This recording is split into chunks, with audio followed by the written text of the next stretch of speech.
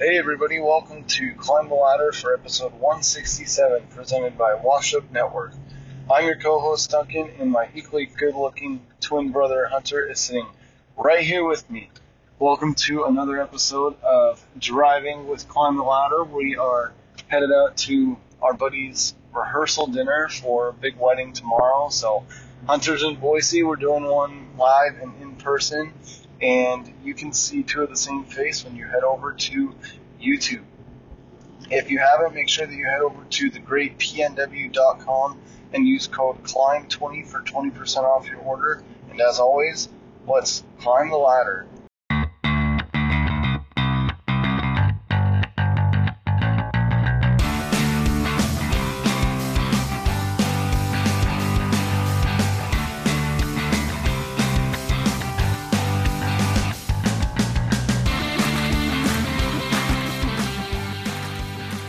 Hunter, welcome to Boise.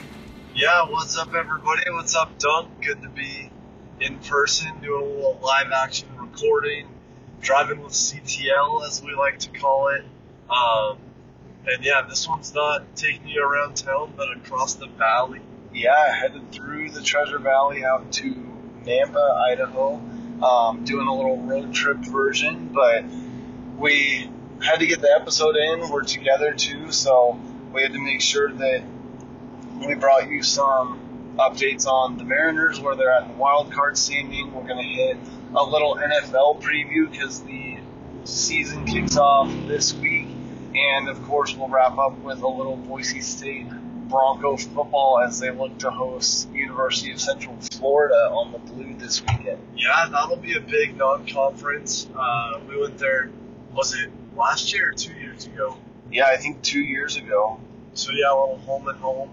I guess we could start. I don't know if we start off outside the diamond or start with the ends. Yeah, you've had some pretty good live sports attendance. You've had a Mariners game and the Boise State versus University of Washington game in the last couple weeks. Back-to-back weeks. Yeah, maybe since you're visiting Boise, let's do a little recap of the loss at Washington at Husky Stadium, preview the UCF game a little bit, and then we can hop into some Week 1 NFL and some wild card. Yeah, I can't believe it's already first week of September, done, gone, and we're getting into some professional football. But yeah, being in person in Seattle at the Boise State versus UW game, the Huskies as the host, and like they say, greatest setting in college football. That is ever unchanged. But I don't know what happened in that game. We had it, keep it up, first half, good, and then boom, like down 2 scores at halftime, and then I don't know where it went, I don't know what happened, I don't know what team came back on the field with the second half rough. Yeah, I watched pretty much the entire game. I think I caught the second half of the first quarter and then the rest of the game from there, and man, it was just ugly. Like, there were glimpses of times that I thought that it would work, and then there was a lot of it that just wasn't working at all. I mean, their secondary was probably their biggest weakness from what I saw, and then there was really no pass protection, couldn't get the ball out in time. I think it was kind of on the shoulders of everyone, but for the most part, it was just a lackluster performance, and Michael Penix Jr. of Washington and the rest of his cast really just took advantage. Yeah, I mean, that's a good ball club. Obviously, they were number 10 in the nation to start the season and to host Boise State, but man, that was difficult.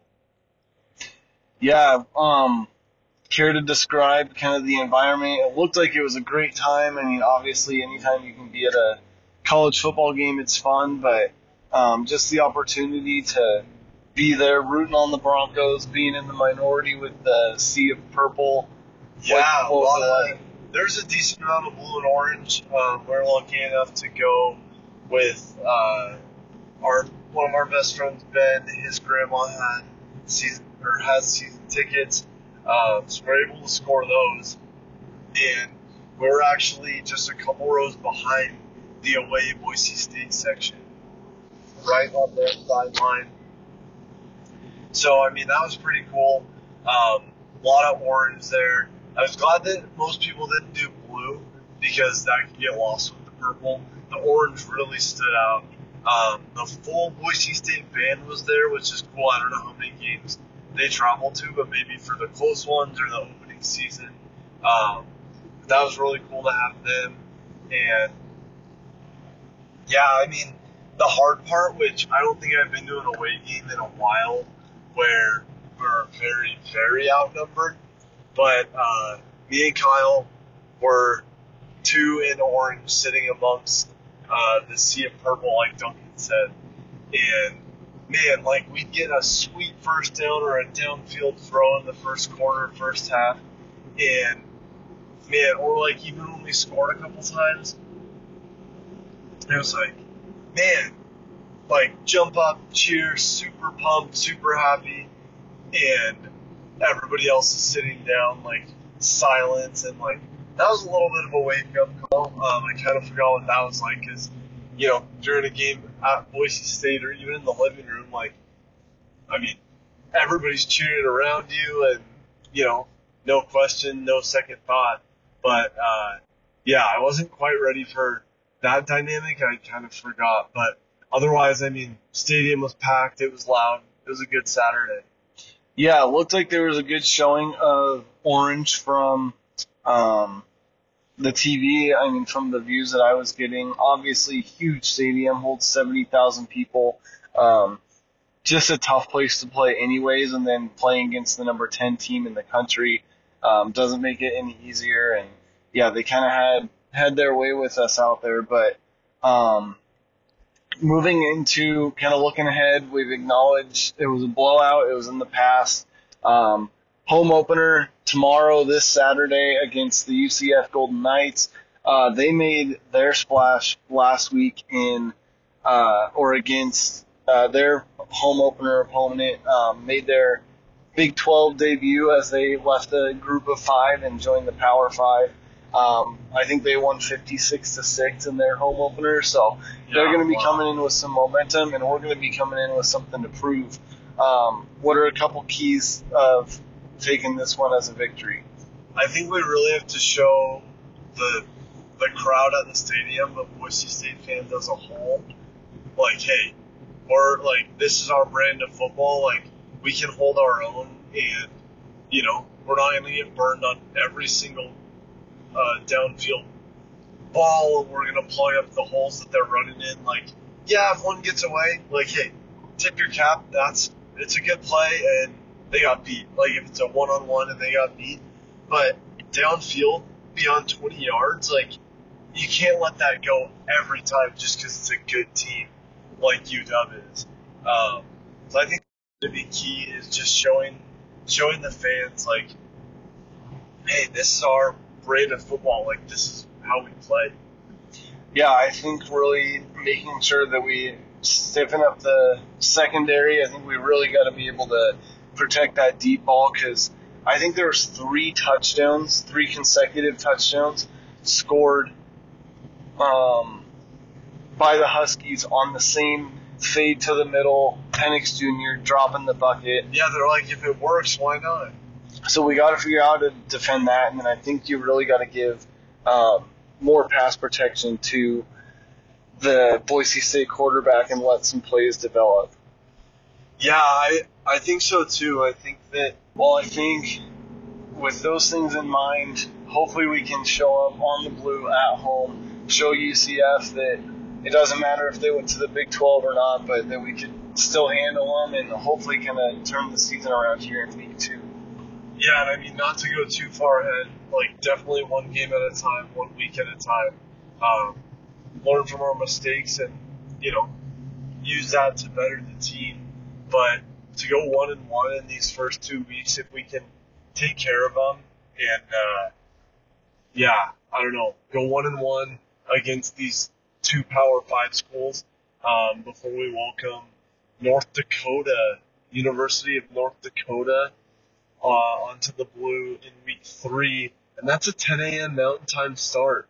Yeah, I think it'll be the earliest game I've ever seen since we've been in Boise. Hoping to make that one in person, make one before the baby comes, and I would expect that one to be one of those good old matchups against like a San Jose State or a Hawaii where we can just be up by 50 at halftime. But whenever we take those lightly, you never know what's going to happen. Yeah, no doubt. But like we said, 1 week at a time. It'll be nice to be home. Good crowd, good day game.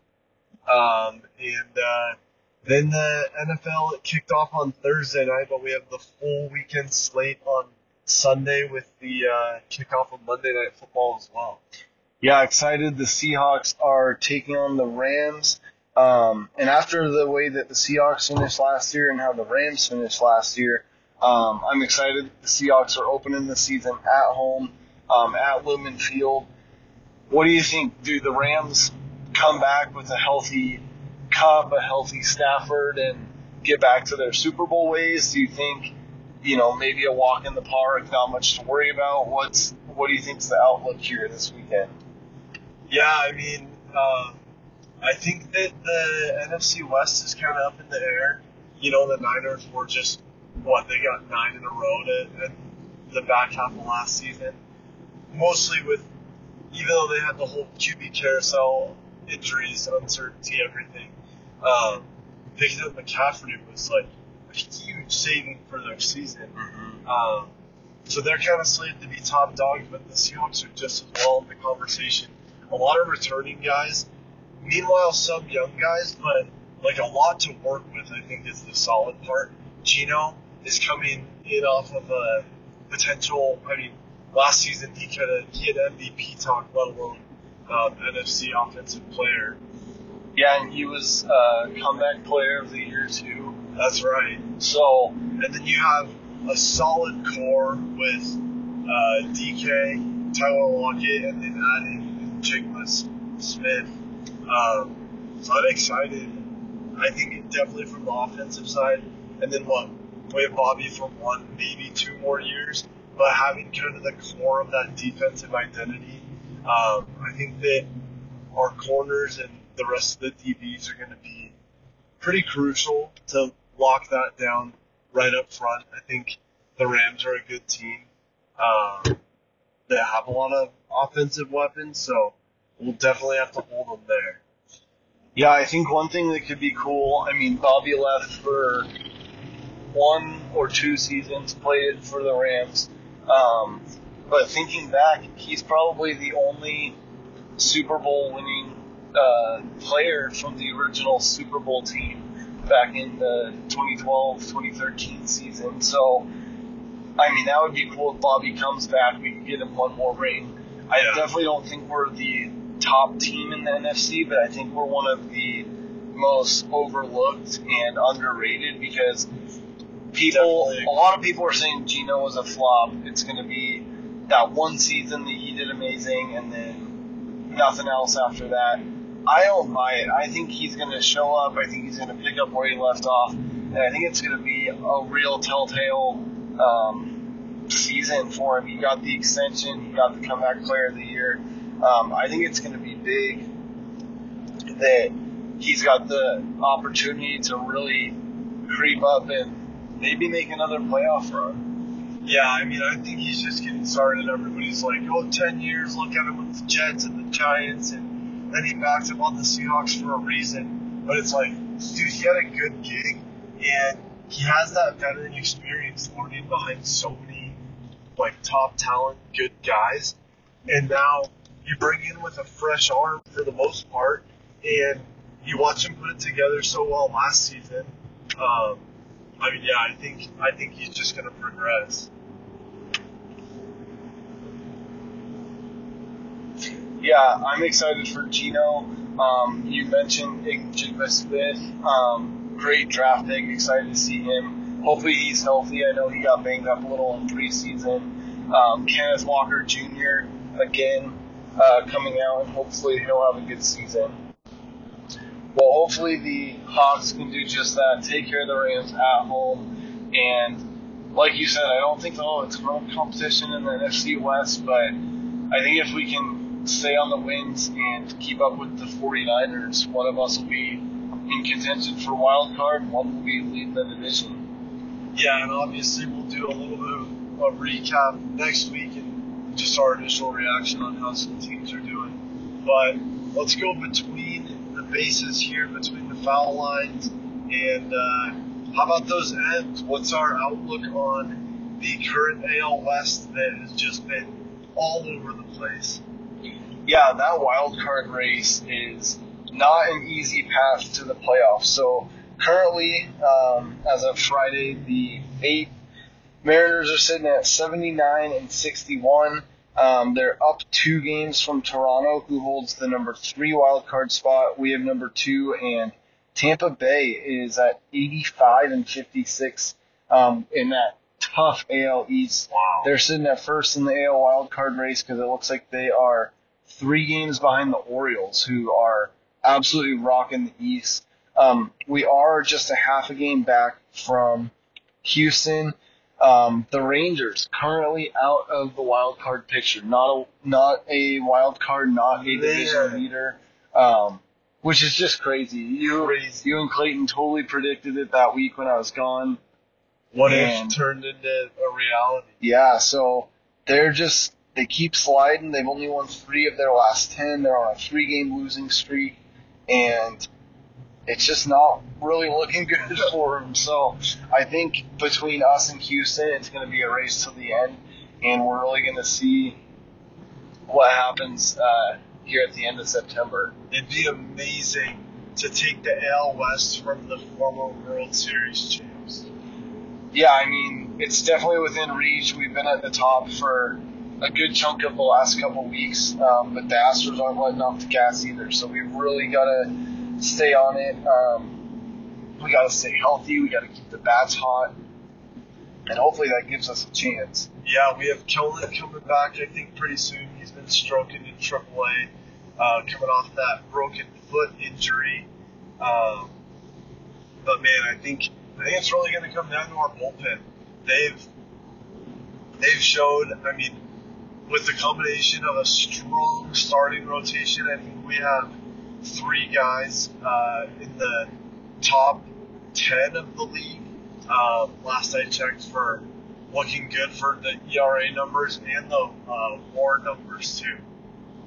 Yeah, going into this weekend, we've got a key matchup against the tough Tampa Bay Rays, again sitting right above us in the first wild card spot in the East. So that's a key weekend matchup. And then to start off the week, we face the Los Angeles Angels of Anaheim to continue our homestand. And then we also get the other Los Angeles team. The Dodgers are headed to Seattle for next weekend. So we kind of go tough with the Rays coming up. We go easier with the Angels, and then tough. The Dodgers are sitting at 85 and 54.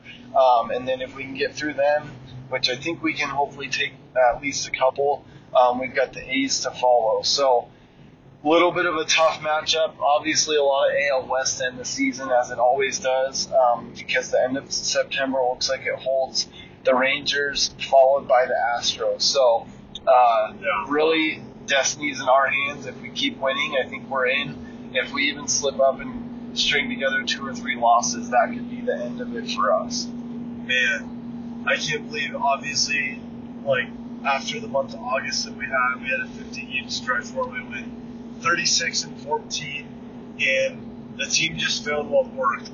Not all easy opponents either. Obviously, we saw the sweep of the Astros and some others in there. But now it's like, hey, we got to ride out of that month of August and just stay on top, foot on the gas, into a pretty competitive and difficult September.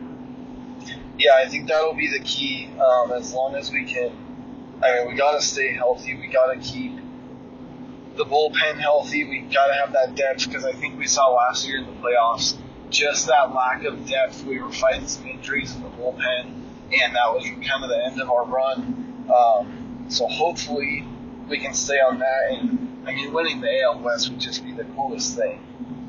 Yeah, that'd be amazing, and it'd be cool to get a higher seed to just have that much more of a chance. Not that we don't have a great team, but it helps any team. Higher seed, play a lower seed, which saw with the Phillies last year. They made it work for them, but man, just have a shot to go a little bit further in the playoffs. Yeah, that would be awesome. Let's take a look at the NL race just to see where things are at on the other side of Major League Baseball, and then we'll hop into a couple segments to wrap things up. At the top, we've got the Atlanta Braves at 91 wins. They are sitting hot at the highest number of wins in the country.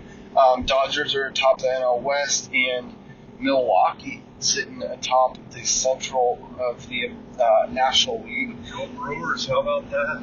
Looks like the Phillies have had a bounce-back season, along with the Cubs and the Diamondbacks all sitting in a pretty tight wild card race in the NL. I remember this happening last year, but the Miami Marlins, the Cincinnati Reds, and San Francisco Giants are also sitting right outside the race.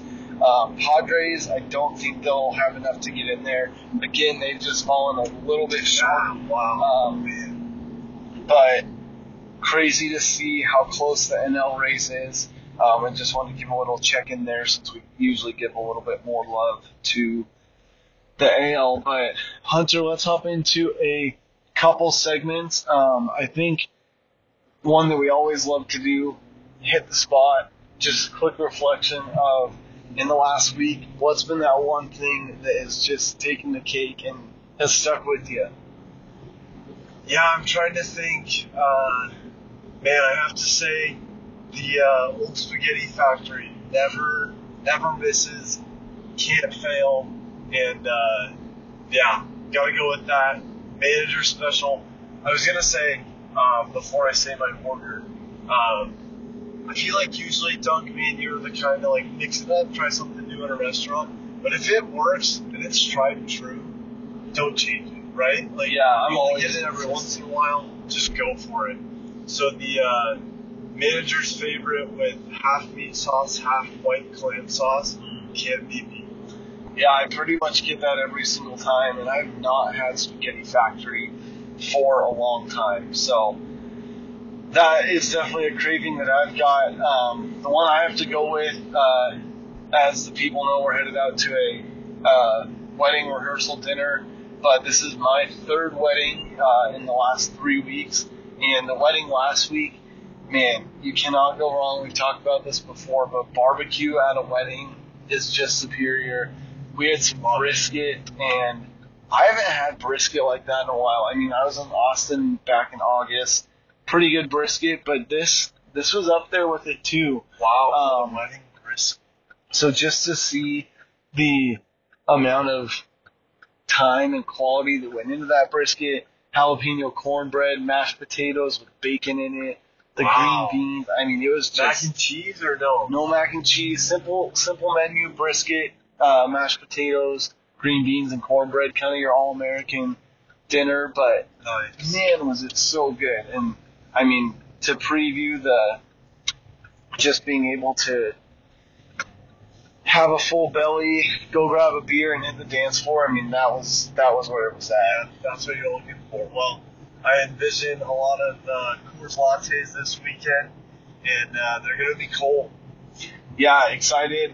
Cheers to Quentin and Jenna. Cheers to the Oars as they start this chapter of their life. Really excited for them, and should be a fun weekend of festivities. Yeah, it'll be a great celebration. Fun to be in town for it, and we'll be part of the wedding to get the festivities kicked off. Yeah, well, it's just been a good one. A little CTL on the road action, driving with CTL, but it's always fun to do them in person, so I think it would worth the wait. Yeah, flew in this morning, so we're getting it in, making it happen. Yeah, go grab a cup of coffee so you can keep going through the evening, and yeah, it should be a fun weekend ahead. Well, Dunk, good one, as always, for episode 167. 167, as always. It's quite the ladder.